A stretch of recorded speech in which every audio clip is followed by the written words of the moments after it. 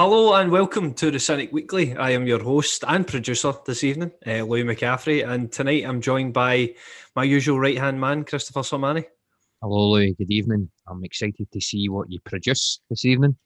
Looking forward to another tremendous episode of the Cynic Weekly. I'll probably be more Greg Taylor than Lee Griffiths, put it that way, but I'll try and improve. I'm also joined by Barry Gallagher. How you doing, Louis? Also looking forward to seeing how your debut goes. Hopefully a good few early touches and then you'll settle right in. I'm going to have to explain this a wee bit once I introduce the man himself, Mr. Protein, Brian McManus. Hi, Louis, Mr. Producer. I'm more excited than I ever have been to see just how awesome a job you do. And you seem to be lacking a notepad and pen. I would be prepared for lots of points. Edit points. Yeah, so basically what's happened here is Gal's moved house. He's not got the internet yet.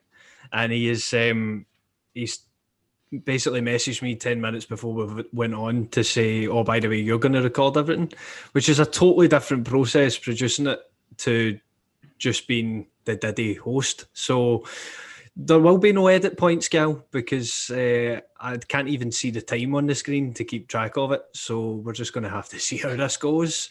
It's a family-friendly show, remember, boys? Anyway, let's get into it. We're going to start off with the transfer window. I think is probably the best place to start, with it closing last night. It always slams shut, so it slammed shut last night at 11 o'clock. We did have a wee bit of business done. We finally signed a left back. I feel a wee bit sorry for Greg Taylor, a tiny little bit, because I'm sure he's a nice guy, but we've all been desperate to sign a left back to replace him. I love how the Celtic website made it out to be he'll be coming in as cover. He won't be coming in as cover. He'll be the first choice left back. But we have signed Laxalt from AC Milan. He's 27, played pretty much all his career, most of his professional career in Italy and Serie A. So I personally don't know much about him. I don't know if maybe Somani, if you know a wee bit more, having watched more Serie A over recent years. But, I think on paper, although he's maybe not played a lot at AC Milan, on paper, I think it looks like a shrewd bit of business. Someone, hopefully, that needs to kind of rekindle their career a little bit. And, it might just be the case that Celtic is a great fit for him. Certainly, you would hope better than Greg Taylor. Is that too much to ask? Minimum we ask, obviously. Laxalt, I know I'm not going to sit here and say I know a huge amount about him, but I was aware of him, and I remember him playing for Genoa a couple of times. More so his hair, though, to be perfectly honest. It wasn't really him that stuck out in my head. It was the fact that he's doggedly sticking by that hairdo. But he's exactly the sort of signing we should be making. He's, a guy who's played for big clubs, been on loan at, somewhere like Genoa and had success. And then maybe it's just not quite worked out when he's got that move. Same as like a Yeti would come into that category. El Yunusi as well, he's gone to Southampton. These are guys who we're probably able to give a different sort of platform than some clubs are. And he can flourish. He can absolutely flourish on the pitch for us. Now, there was some stuff on Twitter about Milan fans being happy for him to go and things like that. But again, we got that with Ajeti as well, with the West Ham fans. So for me, it's that we could be the exact environment for this guy to flourish. And I'm really pretty excited to see him come in, especially as it's been mentioned that he played in a 3-5-2 for Genoa. So if that's something that we're going to be pursuing for part of this season, he could be the missing piece of the jigsaw. Yeah, I was just going to say similar. Just interesting what you said there, Sir Mary, about it seems to be that that's the market that we go for, because Lennon said earlier today that he's kind of been aware of this guy for the best part of a year. He said similar about Ayeti, as you said. I remember he said about Benkovic as well, so it's almost, Celtic said about Benkovic, so it's almost as if we scout these guys, they get the big move that we couldn't afford for first time round, and then if it doesn't work out for them, we can pick them up. In Touchwood, so far it seems to be working for us. So yeah, excited to see him. If he's tailor-made for a, pardon the pun, tailor-made. If he's tailor-made for a 3-5-2, that's just what we need. And I believe I think it was Marek that said he's pretty lightning quick. So him on one side and Frimpong on the others are sort of mouth-watering prospects. So looking forward to it. See, just before you came in, Brian, do you think that this was, Neil Lennon said that they'd been tracking him for a while and all that sort of thing? I mean, this wasn't a name that was in the press. Now, I'm not saying that the press know everything, they clearly don't, but do you think he's just saying that, or do you think this was a kind of longer term target, or do you think this is the best available because we didn't get the boy from Charlton and things like that? I think it kind of shows maybe the difference we have just now in terms of not just having one target. I think Laxalt himself came out and said he heard about it a week ago. And that could have been that maybe there was an initial target, whether it was Doughty or a another. That's maybe not came off, so they've moved to the next available, which I really like. Something we've been talking about for ages, where we need to have a good scouting system that gives us a number of options. So I'm delighted. I've watched a wee bit of him. To be totally honest, I wasn't aware of him before we signed him, but I've watched a wee bit of him over the past couple of days, and one thing that does stand out is just how fast he is. He's lightning quick, which if we have Frimpong on the other side, I think it's going to really make a difference if we do play this 3-5-2, because just now, as much as we all want a 3-5-2, it's not working. And I think, as much as I don't want to be too disparaging about Greg Taylor, I do think that he impact on that formation, the way he plays the game. And I think this boy will make such a difference to it. Overall, obviously, arguably, I think that a lot of people have said this has been their best transfer window possibly ever for Celtic. Just to go through the names quickly, arrivals, we had Ajeti, Barkas, Shane Duffy, David Turnbull and Diego Laxalt. And then outgoings, we had Abu Kouassi, Benyu, Calvin Miller, Johnny Hayes, Craig Gordon, Bolingoli, obviously, Bio, the likes of Jack Hendry and Marian Shved also went out, Jozo Simonovic, and of course loans ending, the likes of Fraser Foster and stuff. Do you think we come out of this stronger? And how much stronger? I mean, obviously you've got the FUD that is Charlie Nicholas, saying how Rangers have had a better window and all that. And I don't really want to give him too much airtime, but I mean, personally, I'm delighted. I think if you were offered this at the start of the transfer window, allied with keeping all your big names, I mean, that's also another massive point. The fact that Eddie and Cham, Ayer, all these players who've been linked away, whether they actually had concrete offers is a different thing, but keeping a hold of them is massive. But bringing in that quality, I mean, there's no projects. I think it's all players that come straight into the starting 11. You can't really ask for it anymore. I think it's been an excellent window. I was actually thinking, what would I have added to make it even better? I would say 8.5 out of 10. I still, and this is me being picky, I would have probably still preferred Forster over Barkas, just because you know exactly what you're getting. And I think, especially with the news with Forrest today, covering the wide right might have been nice, but that's just me being picky. I think to have made the calibre of signings we've had and the level they're at, as opposed to guys you're taking a punt on, the fact that these are all guys who are either going to be first team regulars, starters, or they're going to be close to that. I mean, even Turnbull would be the least experienced and least close to going straight into the team, I would say. And you can see him contributing a lot this season. So we've actually gone out. The board have kind of put their money where their mouth is to an extent, and we've nailed down 6 guys who are going to make a difference to the first team. I can't remember when we've ever done that. And I suppose it's a statement of intent, and you'd have to be nitpicking like I was there to want too much more. It's refreshing, actually, especially in the climate with coronavirus, and how much that's impacted and things, I suppose. Yep, I was I made a point of checking the Cynic WhatsApp group earlier on, and we started that group in November. Always dangerous when you're at work, Brian. Yeah. November 2013, that group was started. And I think this is the first transfer window I haven't had to defend Peter Lawwell in that group.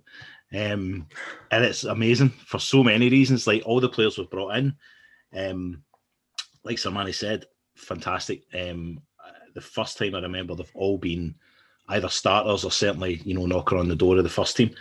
But massively important is we kept the big players, Eddie Ayer and Cham, kept them all, even others like maybe Christians, so on. In a season where we're dealing with a pandemic, we get knocked out of the Champions League. There's various other issues to deal with, and we kept all the big players. So I'm absolutely over the moon with the transfer window. Yeah, just completely agree with everything that both the boys have said there, that everything we've sort of asked for, players going straight into the team, no projects. And if you look at all the players that have left, the only one you would say you would really miss would be Foster, but we could forget all about him if Barkas continues to develop or put in the performances that he has. I know he's not really been tested too much, but the signs there are good. So Foster's also a dirty smelly rat, Barry. That's true, and Barkas isn't, so there we go. Yep, absolutely. And even if we had got Foster, it would just be the problem that we would have again next summer, because he was a loan signing. So it's good that the keeper's ours. And I don't think we'll miss anyone who's left. So we've kind of get rid of the deadwood plus added first team players, and I think that's what we've been crying out for years, just to strengthen the team rather than the squad, I think.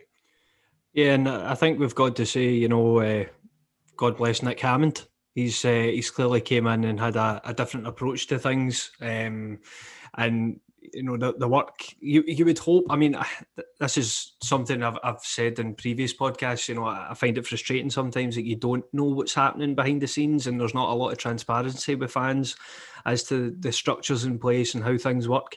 But you would hope that this window, which clearly has been a massive improvement on previous windows in the last couple of years, it hints to a better structure and organisation behind the scenes, and he's the head of that. That we don't know a lot about these guys and how they work in their CVs and things, but it looks like Nick Hammond is the right man for the job, and he's certainly played a blinder here. So more power to the guy. What I thought we would do tonight, obviously it's the international break, so there's no game coming up this week. The next game, of course, is against Rangers at home. Well, that was going to be an edit point there, Louis. Well, I know, it almost was a edit point. I really wanted to say the H word, but I pulled it back. Well, I think next week, probably in next week's Cynic Weekly, will pretty much just be a preview podcast talking about the game. So we're not going to get into that game just yet. But what I thought we would do this week is maybe just run through the squad and have a look and see what where our strengths lie, where we're maybe weak, and see if Neil Lennon can't do it. But let's see if we can pick a strongest 11 from what we've got now that the window's shut. So we'll start off with goalkeepers. I think it's fairly obvious who's going to be in goals. Is Scott Bain, the Bain train. So we've got Barkas, Bain and Connor Hazard as our three goalkeepers. So, Manny, do you want to kick us off? Obviously, Barkas is number one. Are you happy with what is there behind him? And have you got massive worries about not having Foster, or can you see the benefit in what we've got right now?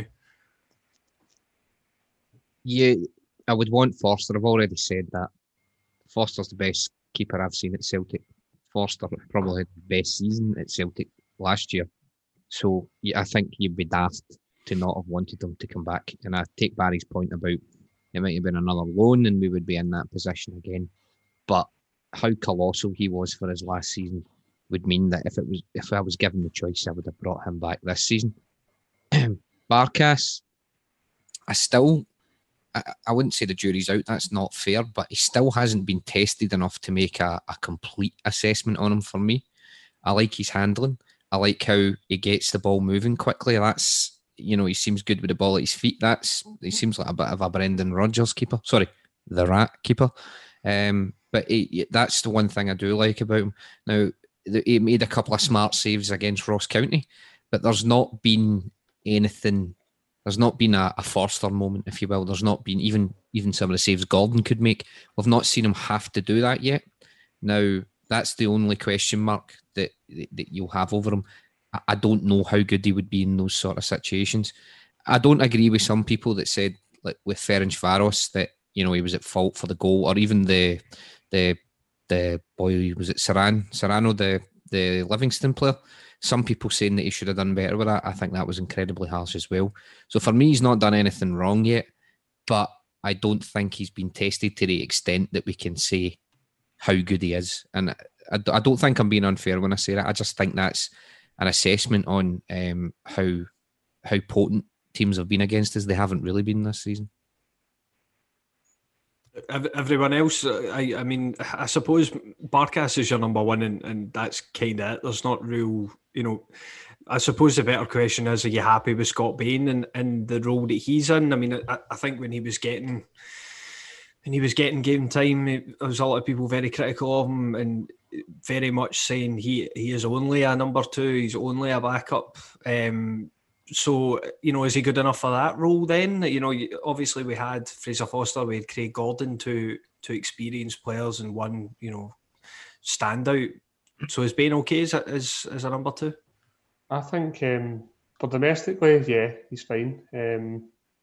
As you said, a lot of people were saying that he was made to be a number two, and I think for the quality that he's at, you would hope, touch wood, that he doesn't have to play that many games. But I think for your bog standard run-of-the-mill domestic games, he's absolutely fine. Yeah. Just checking, Louis, you do know this is an audio podcast as opposed to a video podcast, just when you're showing your branded T-shirt there? I know, man. It's the same branded T-shirt I wear every podcast, to be honest with you. It's my comfiest T-shirt. I just like wearing it in the house. A bit sketchy, but there you go.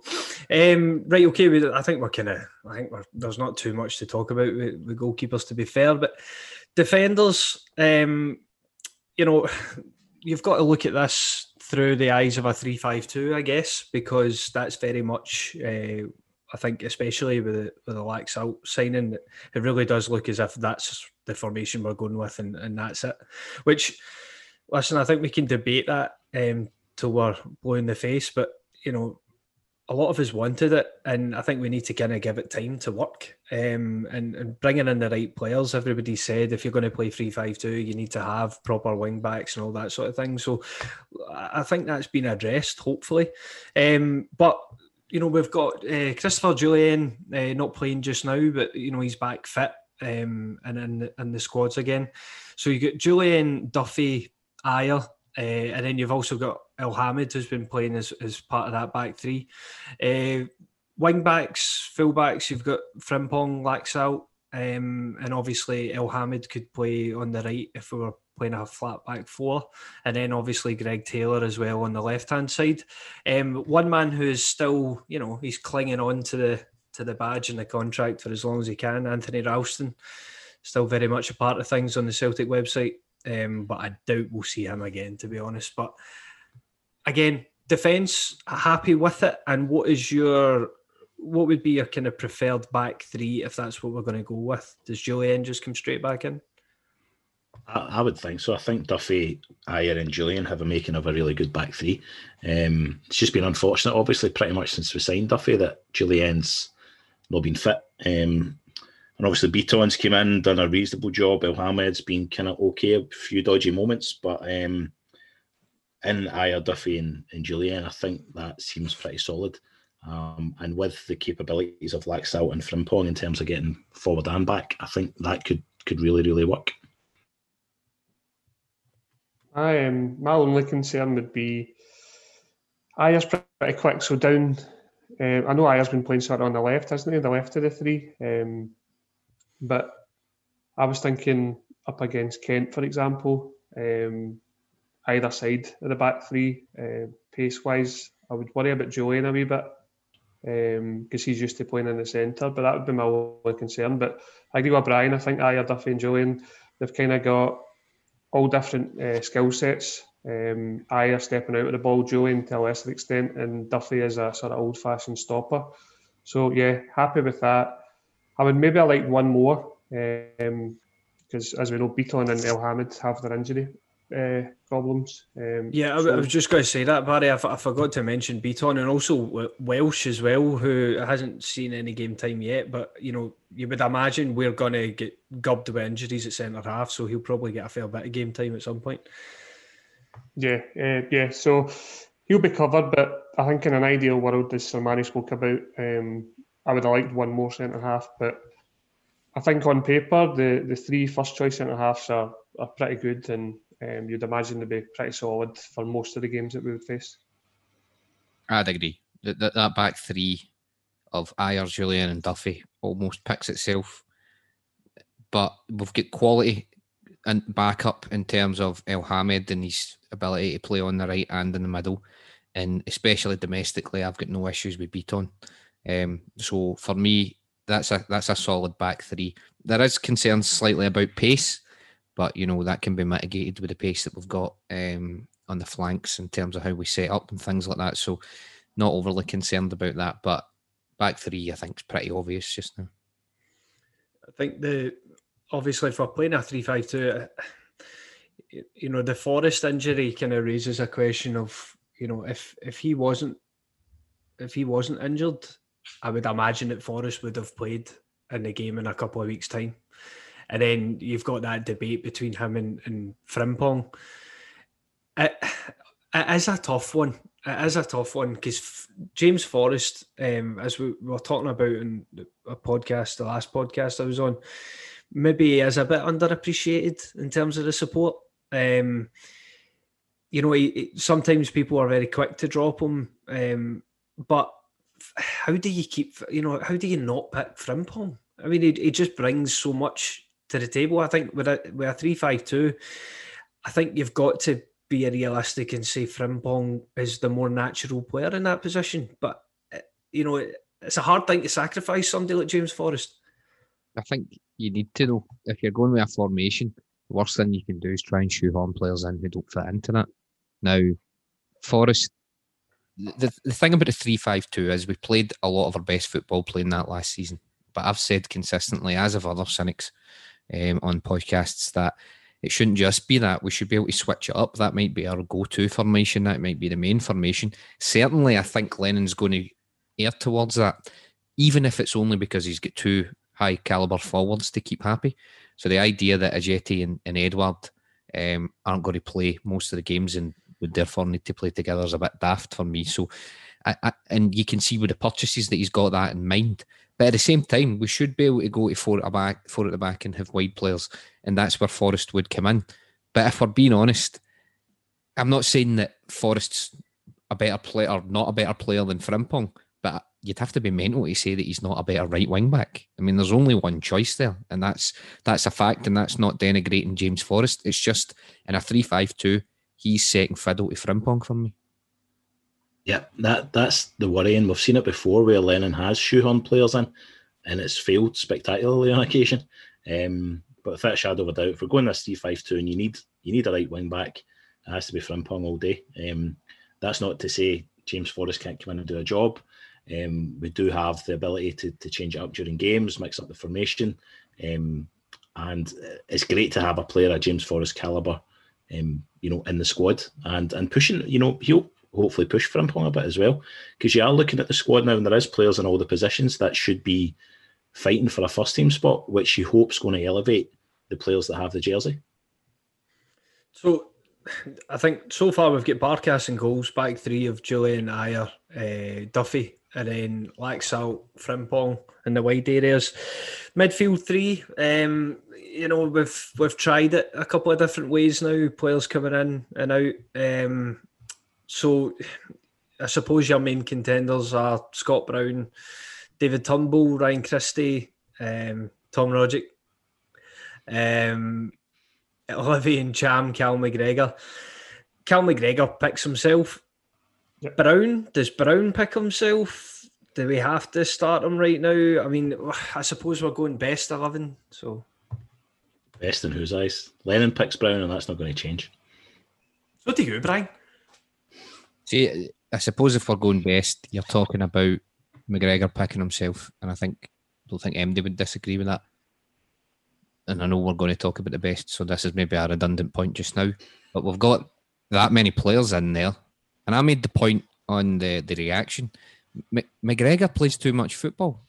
Tierney played too much football. He plays 50, 60 games a season for us. Now, I know he does that and he does it consistently, but it's not good for him. If we're going to rotate, then McGregor should be in that for me as well at times. Not because he's not performing or whatever, but because it'd be better for him to get more time, it'd be better for him not to play as many games, because you can't do that for too long before it starts to have an effect. But again, we're talking about the best 11, so I'll just shut up now. But what I'm saying is, I think McGregor should be part of our rotation plans for his benefit as much as anything. Sorry. Yeah, I think, as you say, I totally agree with Samani there.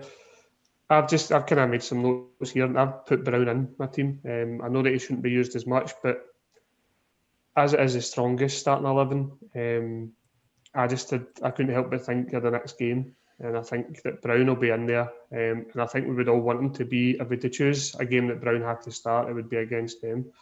So I think Brown and McGregor are your two sitting midfielders, in my eyes anyway. And who else would you have him with, Barry? Do you want to open us up in a third? I've gone with Ncham, and I know, Louis, I agreed with you at the weekend that I don't think he's been doing it, because we've all been calling for him to play. But I think back to last season when we sort of had Brown in the centre of a three, with McGregor on the left and Ncham on the right. And I think the positions that Ncham was getting to there, because he was given that freedom to sort of right hand to centre of the midfield, to get forward, to take the ball from Frimpong or Forrest, and I think that was the best football he's played for us. So I would kind of have a flat three: McGregor on the left, Brown in the centre, and Ncham to the right of them. Right. Yeah, I don't necessarily disagree with that, but I think looking at it realistically as to how we're going to play, I think Brown and McGregor are absolute definites in all the big games. They're going to be your starters, whether I agree with it or not. And I do think Scott Brown should be rested more than he is. But realistically, I think they're going to be your two starters, guaranteed. So that leaves you then, you've got Ncham, Christie, Turnbull, Rogic for that other position. And you could probably, depending on the game, you could probably pick any one of them. My go-to would be Ncham, but I wouldn't necessarily be disappointed with any of the other three. I'm going to drop Brown. I'm going to be consistent and not flip-flop. Can't say by any means necessary and then put him in my best 11, can I? So I'm going to go with Ncham, McGregor and Christie, I think would be my first choice three. I think Brown has to come on and do jobs like he did at the weekend. When we really needed him, he came on, kind of done the intangibles, pushed them over the edge, and we got the win. I think that's what he can do for us in short spells when he's not blowing out his arse. I think that's when you need Scott Brown, and he can give you something and be a difference maker. Is that your midfield three in the 17th October, Louis? Well, aye, that's exclusive. To back up a bit, speaking of blowing out his arse, was that a number 75 I heard going over Tam Rogic? No. What a shout. Not at all. Not at all. Tam, you're his only fan, and only fan. How dare you? Listen, Tam Rogic is too good to be wasting himself for 90 minutes with our shite team, right? Tam Rogic will come on. He'll do something with those four hands of his, and he'll give you something for 10-15 minutes, and then he'll go back in his box. Right? Tam's the greatest. He can do what he wants, but that would be my first choice three. That is probably what I would start with in the game in the 17th, Brian. Yes. I think you've got, David Turnbull. I think he just needs time. I don't think you can put him in and say he's a definite starter at this point. I think he needs time to adapt and find his role in the team. And then, you've got Tam and Brown are probably quite similar in that they're kind of specialist players to do a certain job at a certain time. That's what I'm going to go with. That also leaves the likes of Ismaila Soro, who's probably technically, technician-wise, he's probably the best player in the whole fucking league. And then you've got the likes of Mikey Johnson, Mohamed El Yunusi, unless anybody's going to start him up front, he's on the bench. James Forrest on the bench. And then Manny. Luca Connell. And that's because big things are going to happen at the club for Luca at some point. Do you want to predict him? He will make an appearance for Celtic before the season has finished. You heard it here first. Wow, you've really went out on a limb there. Right. So, right, let's go to strikers then. I spoke about this on the reaction at the weekend. Lee Griffiths, I would start him on the 17th. Not that I want, as I said, I don't want to make this about the 17th. Do you want to win on the 17th, just so we're clear? Yes. Right, cool. However, let me backpedal a little bit. I'm not just the host, I'm the producer as well. If I want to backpedal, I will. I still think if they are all fully fit and on form, I think Ajeti and Eddie are your first choice too. And there's just no getting away from that. Patrick Klamala, I was, super impressed by at the weekend, the way he took that goal. I think he's got a bigger role than maybe a lot of people would have predicted. And I really hope he's there and thereabouts and he gets minutes. Him and Griffiths. But do you know what? See, as a 4, I think that's 4 real quality in there. Yeah, I'm really comfortable with that 4 now. Now, Griffiths had been written off by a lot of people. I'm going to say it again, like I did in the reaction. I wasn't one of them. There's a guy who's made a career about proving so many people wrong. Now, that's not to excuse some of his behaviour and the condition he came back in after lockdown, but he's still got so much to offer us. Now, Edouard and Ajeti are our first choice too. That goes without saying, even if it's just probably down to their price tags and their, the quality they've proven previously. But I think what Sunday proven is we've got Griffiths with a point to prove is a huge asset for us. And Klamala's still rough around the edges, but the desire and the commitment for that boy is absolutely unbelievable. You can't help but like him, even though, there's still things in his game that he's going to kind of need to iron out.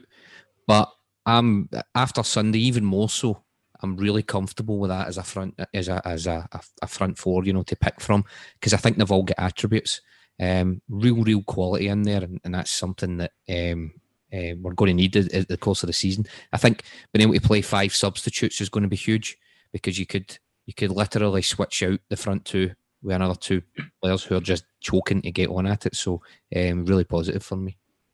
I completely agree. I think that because Griffiths is working his way back in, and as you say, Sir Manny, that Klamala's kind of finding his feet and an up-and-coming player, I think they'll be happy to kind of not expect to play every game, and there'll be more than enough games to rotate. Play the 2 of them as a pair at some points, or drop one in beside Eddie or one beside Ajeti. But it's probably the strongest strikers-wise we've been in for as far as I can remember, really, in our recent history. Always think back to see the sort of, not to bring in another team, but Man United when they had York and Cole, and then they had Sheringham and Solskjaer to rely on. I think it just shows that if you've got that strength and depth, that teams can get blown away, particularly with the five substitutes. So our two strikers came on Sunday and scored, and there'll be plenty of games like that for them, I'm sure, this season. Yeah, I couldn't agree more. I think Eddie and Ajeti are the first choice front 2. Again, just with the way this season's panned out so far, we've not done a real opportunity to see them together, but I expect really big things of them. But it's brilliant to have, a fit again Lee Griffiths back. I had written him off, but more on the basis of I thought he was kind of done at the club. I thought the comments from Lennon had basically resigned the club to kind of phasing him out, and the fact he had a alleged calf injury for about 4 months, there just seemed to be something there that he wasn't coming back. So the fact that he's got himself fit again, even got himself in the squad, and then to come on and really change the game at the weekends, brilliant. I think we're all really happy for him. But huge credit to Klimala. He's really done a job every time he comes on. He puts in so much effort, and he does make a difference. You see the way he plays, the way he pulls defenders about, and yeah, I'm really, really happy with that front four. He can feed off scraps, Klimala, as well. That's what I like about him. He'll chase lost causes, he'll do a lot of just dirty work running about, and sometimes that's what you need. He's the sort of guy that could probably help us win ugly at times, I think. So I think it's fair to give him a special mention, because we know about the qualities of the other three, if you know what I mean. They've established themselves either at Celtic or at other clubs at times or whatever. But Klimala, a wee bit more of an unknown quantity, but very impressed with him. Yeah, I think overall going through that, I think we can see that there is a lot of quality there, and quality, as you say, Manny, there's quality for the here and now, and then there's quality for the future as well. Aaron Connolly, fellow Cynic, is asked on Twitter, he says, are we worried about the potential squad rebuild next season with so many players only going to have 12 months left on their contract? Should we be active in January, or is it seal the 10 and worry about the rest later? At the Mikey Boy 67 also thinks there'll be a massive rebuild in the offing next season. I kind of feel I feel kind of two ways about this. I think if we get this season over, and win the 10, I think it's naturally a great point for change, a great time to make some changes from top to bottom, and decide, what kind of club we want to be going forward. You can't deny that the pressure of the last 3-4 years especially has all been geared towards this season and this trying to get this achievement of 10 in a row. I think if we get it, players are naturally going to leave. But then we've also signed players, the likes of Barkas, the likes of Turnbull, the likes of Ajeti. So I don't think it's solely been focused on this year. I think there is a bit more long-term planning. I don't think it's going to be the drastic overhaul that people might think. But will the likes of Aaron Chams go, and Eddie's go, and Isles go? Yeah, I think they will.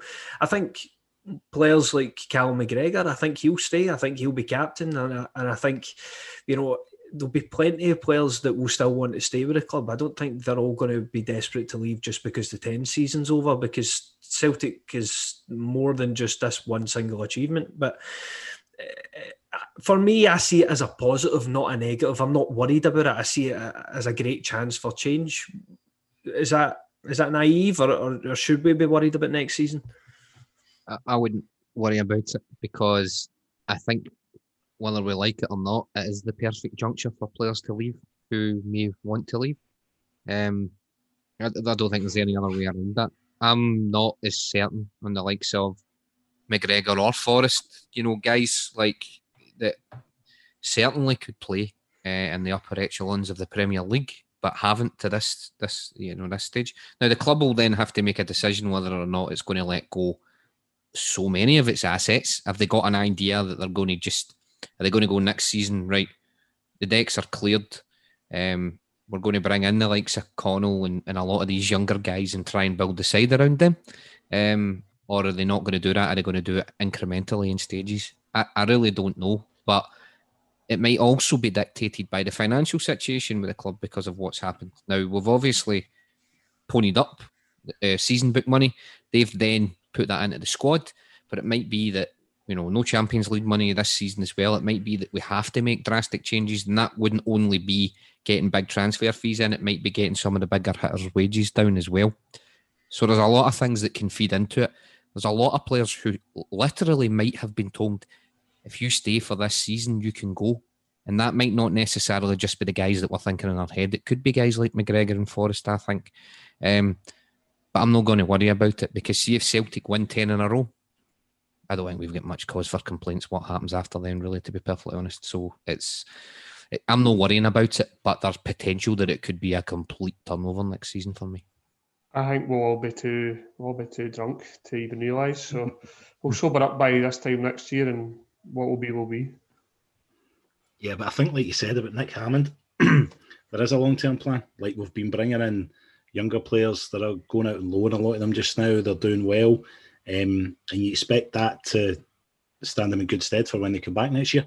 I agree with Sir Manny. I think Callum McGregor might be wanting to move on. As much as I would love to see him stay at Celtic his whole career, captain the club, on to even bigger and better things, I wouldn't begrudge him the chance to take an opportunity, whether it is down south or even try a team abroad. I think that might be one that, he might take the opportunity to move on after the 10. I think, I guess we'll need to wait and see. I would just like to know, I want to know from the club what the strategy is. I don't want to be second guessing when we get to the transfer window next summer and see what happens and try to, decipher it then. I'd like to know, I'd like to hear them say, look, we're going to go down this road, or if that's not the case, then maybe standards will just stay the same and we'll stick with the status quo. Let's talk a wee bit about the game. We've kind of mentioned it a few times, the game at the weekend. 2-0 against St Johnstone, thanks to goals from Griffiths and Klamala, who both came on. They both scored. Griffiths scored 89th, 90th minute. Klamala just a couple of minutes later. The performance wasn't great. I think on the reaction with me and Sir Manny, I was jubilant, shall we say. I was ecstatic. I was celebrating like mad when Griffiths' goal went in. But when you look back at it, or you think back to it a couple of days later, the performance really wasn't good. Why is that? And how concerned are you by it? I mean, the likes of Edward, for example. I mean, Lennon in the press said that it was the window that was getting to him. And I think that's the case with Eddie, probably. You would hope then that the next time we see him on the 17th, he'll be a different player and he'll be back to his best. He'll be more focused again. Especially when he's maybe got a bit of time to cool off if he is a bit annoyed that he never got his move. But why have the performances just not been there? Do you think the window and all that uncertainty plays a part, or is there something deeper, as maybe Sir Manny alluded to previously on the reaction? Can you elaborate on what you think's the deeper thing is, Sir Manny? I don't know what he's talking about. No, that's no. That's just for the paying customers.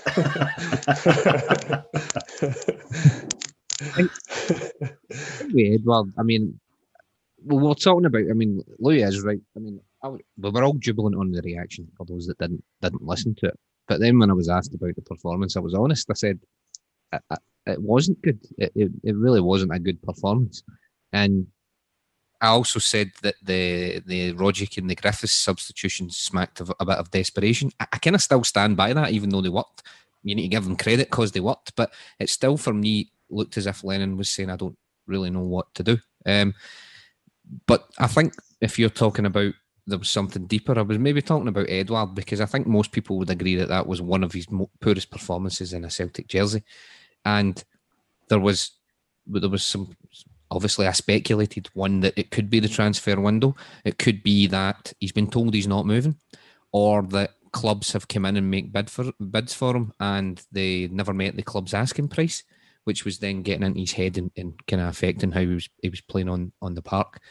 Lennon has came out and said that the transfer window speculation did interfere with his performances on the park.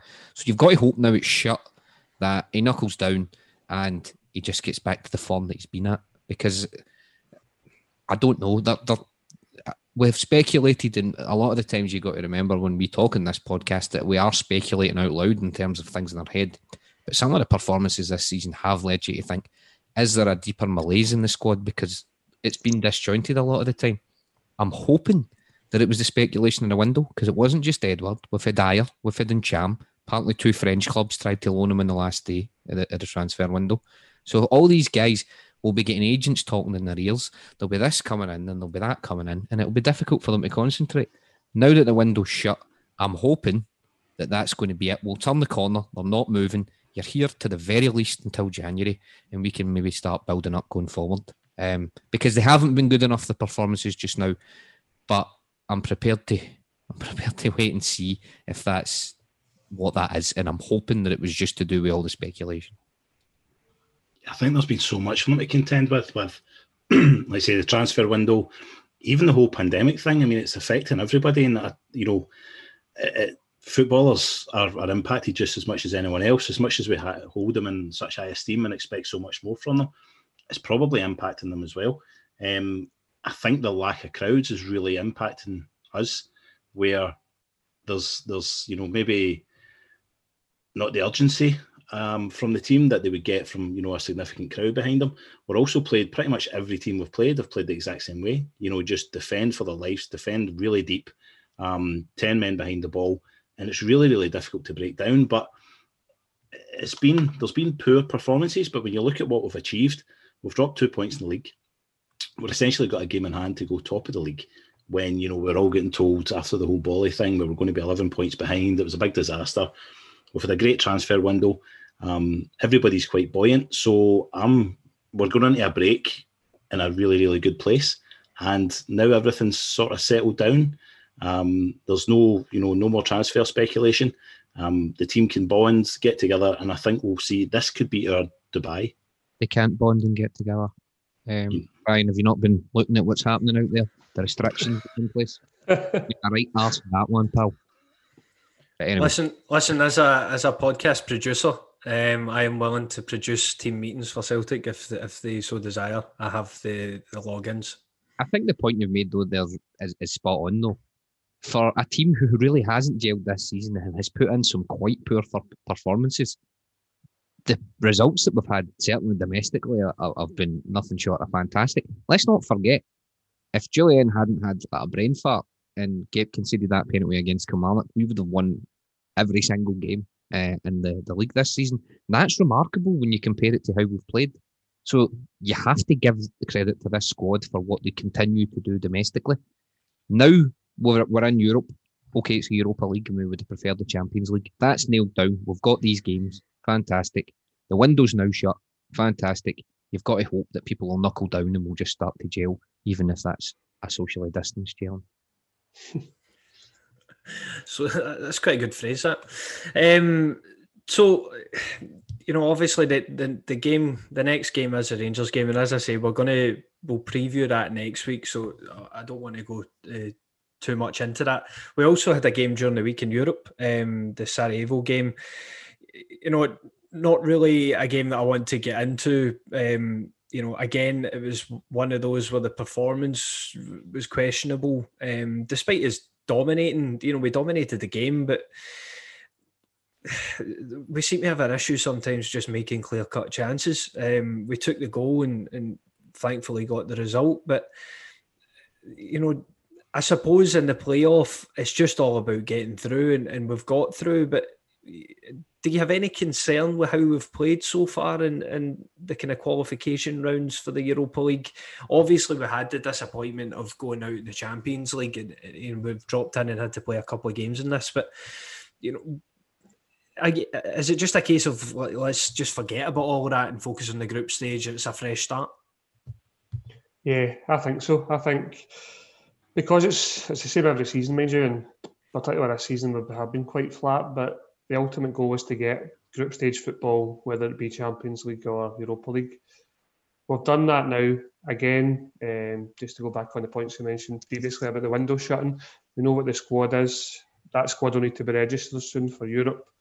And I think the draw that we got could potentially have been a Champions League group in previous years. So I think we just need to put the qualifiers behind us. We got there by hook or by crook, and I think you'll see the performances improve domestically as well as European football now. Yeah, I think in terms of Europe and the qualifiers, it's just about getting through. Could not care less how we performed. It's just about getting through. Different in the league where you want to obviously see good performances and good results, but these qualifiers, particularly these one-off games, doesn't matter. It's get the result, getting through to the next stage is the most important thing. And I'm really excited about the group. It's a bit weird we got the second best team in every single pot. We were all super excited about pot 1 and it didn't really work out the way we anticipated. But it's a great group. Tell us the teams, Brian. You run through the teams. Slavia Prague, AC Milan and Lille. Sparta Prague. Sparta Prague. You are on. Edit point.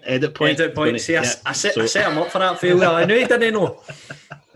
That was almost as bad Prague. as Ramin Bardwaj when he said the Dutch team. Sparta Prague. Just to get the city right. But it is a group that's really exciting, and that's what you want in the Europa League. You can get these groups where there's teams, there's nothing about them. There's not a great appeal to them. But getting AC Milan is great. And even Lille, obviously I think they've spent quite a bit of money. Must have some amount of money if they've made £50 million bids for Morelos and stuff like that. And even Prague, it's a good team, good European pedigree. So I'm really excited about it. There is parallels to the group stages last season. Excuse me, obviously you've got Milan and Lazio, and Milan have been in good form since the turn of the year in Serie A. Lille are probably comparable to Rennes. We were told that they were big spenders last season and that we should look out for them. And rightly or wrongly, I'm going to equate Sparta Prague to Cluj in terms of the quality of the league that they come from. So I can see the obvious parallels there. What my initial reaction was a wee bit, that's not a very kind draw, but I think it's a group where we can beat every one of those teams, and every one of those teams could beat us, which is exciting. It's exciting. It's not a group we can't get through, and I think that if we perform to a level we will, the level that we know that we can, we will get through it. But it's exciting enough, names wise, that it should be great for us to watch. But I'm pretty excited about it. I don't think it's an insurmountable challenge for us. Where do you think it ranks in terms of importance now? I mean, we spoke about it before when we were talking about the Champions League. I mean, we spoke about European football in general, but obviously at the start of the season we wanted qualification for the Champions League. Does being in the Europa League, does that diminish the priority in any way, or is it kind of we have to make sure that we do our absolute best in this because it will help us in the league?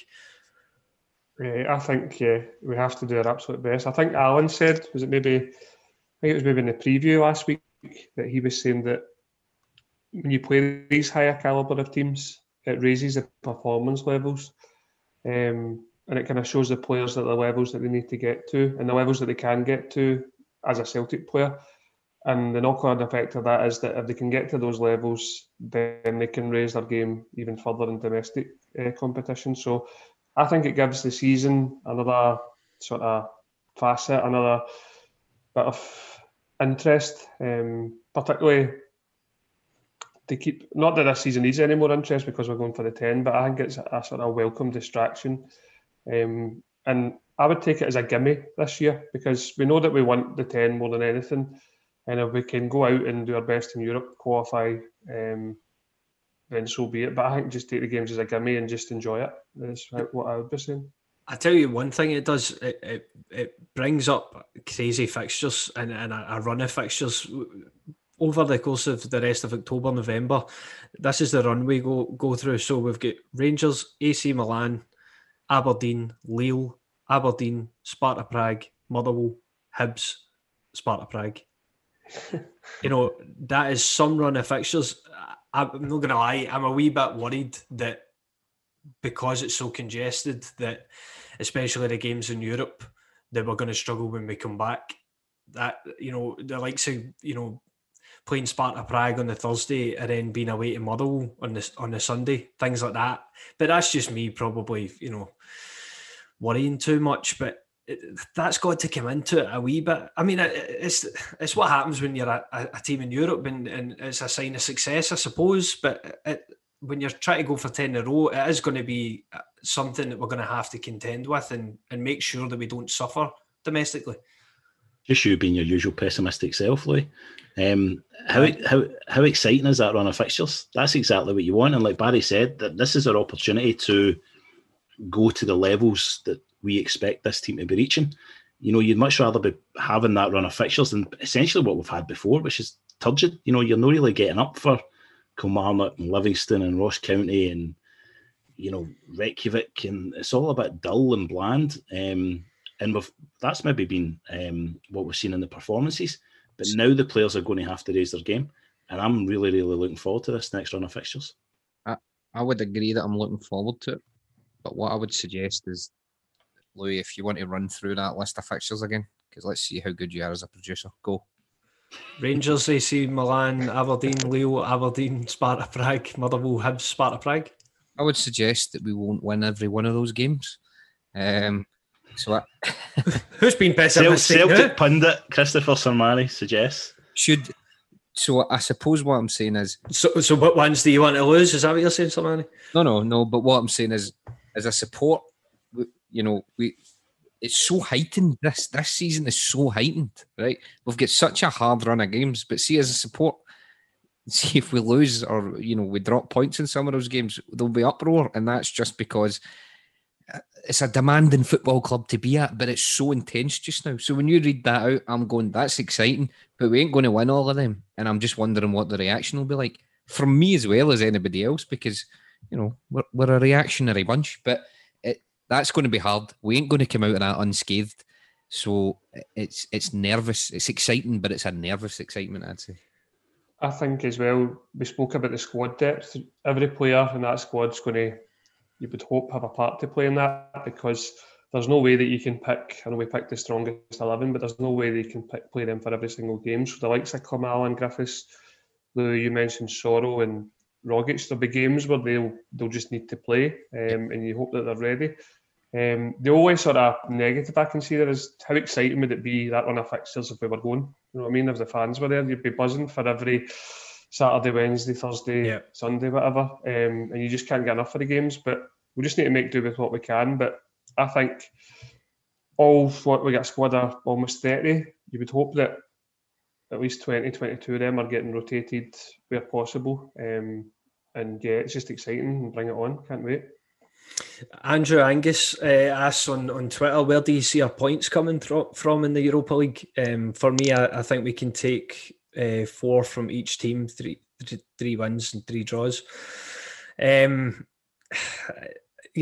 Milan, there's much to be said for where they are right now in Italian football and all that sort of thing, but you can't be naive and think that we're going to be better than AC Milan, even when they're a poor kind of shadow of what they used to be. All the teams, as Brian says, are probably the best teams that we could have drawn in all the pots. So it's a tough one. Where the points going to come from? I think as kind of every European run, we just need to focus on our home form and try and do our absolute best to win the games at home. I don't think that ever should change, and never does change. When you play at home in Europe, you expect to win, and we can't kind of lose that mentality. So I think winning the home games is the minimum. And then, as we've seen last year, going away to Lazio and Rennes, we can adapt under Neil Lennon. I think that's one positive of his management and his approach in Europe, is that he is a bit more pragmatic, and he possibly does set us up better when we're away in Europe than the Rat. The Rat did. And by the way, just on the Rat, his team gets scalped at the weekend. Rat watch. Coming soon. It's coming soon. If you don't know what Rat Watch is, it's a segment on me and Sermani's spin-off, alas, Sermani McCaffrey. Where's that available, like? The Cynic.co, Brian. I know you're not a subscriber yourself, but you should be. Shame on you. Yeah, I've heard good things. So where are we getting the points, Brian? Happy, positive, lol, supporting Brian. Where are we getting the points? Every single game, winning every game.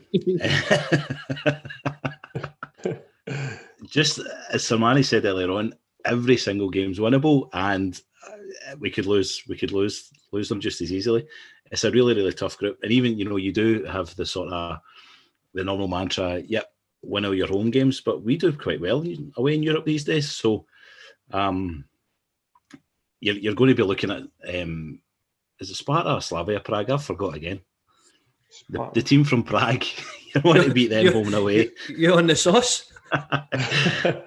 Czech beer. Yeah. So AC Milan, you're just wanting to take 4 points off of them would be great. But it's maybe pushing it a bit. Been saying that we took 6 off Lazio, so I'm just looking forward to some good football. See, just on that, and Samara, you might know better. Do you think AC Milan will take this as seriously as they would like? Do you think?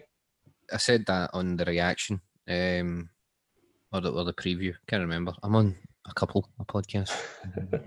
Big time. Tart. No, they've been struggling this week. That's why I've been on. No, I think if I'm being perfectly honest, we benefited from that with Lazio last season. Now, that's not to say that they didn't turn up and try or anything like that, but it's a fact that Italian clubs don't seem to be as invested in the Europa League as some other countries do.